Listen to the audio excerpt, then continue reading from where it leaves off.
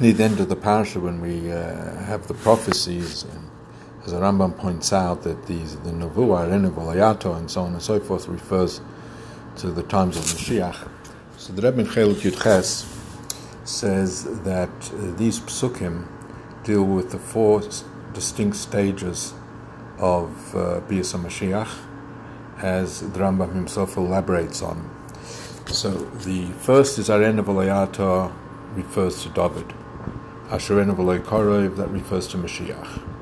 And these two phrases speak about Mashiach himself, the revelation of Mashiach, Yamad Melech Beis David, that there will arise this individual.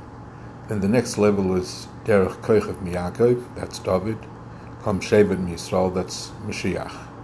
That relates to the next stage, where Mashiach interacts with Klal Yisrael, and he forces Klal Yisrael to follow Torah and mitzvahs.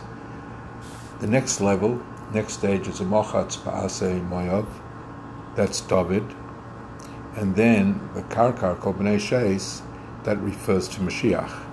That speaks about the relationship that Mashiach will have with the nations of the world, that he will conquer the nations of the world. He will do the battles of Hashem, and he will be victorious. And then the final stage is V'hoya Edom Yeresha, that refers to David.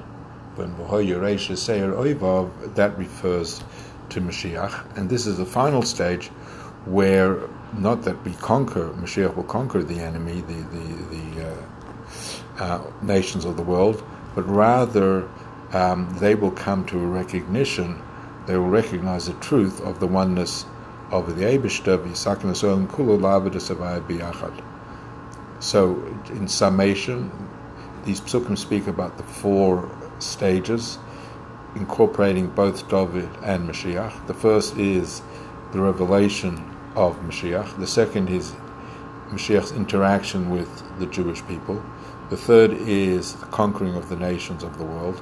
And then finally, that the nations of the world will also come to the truth and recognition of the Eibishter. Have a wonderful day. May we be zeicher to it. Mashiach now.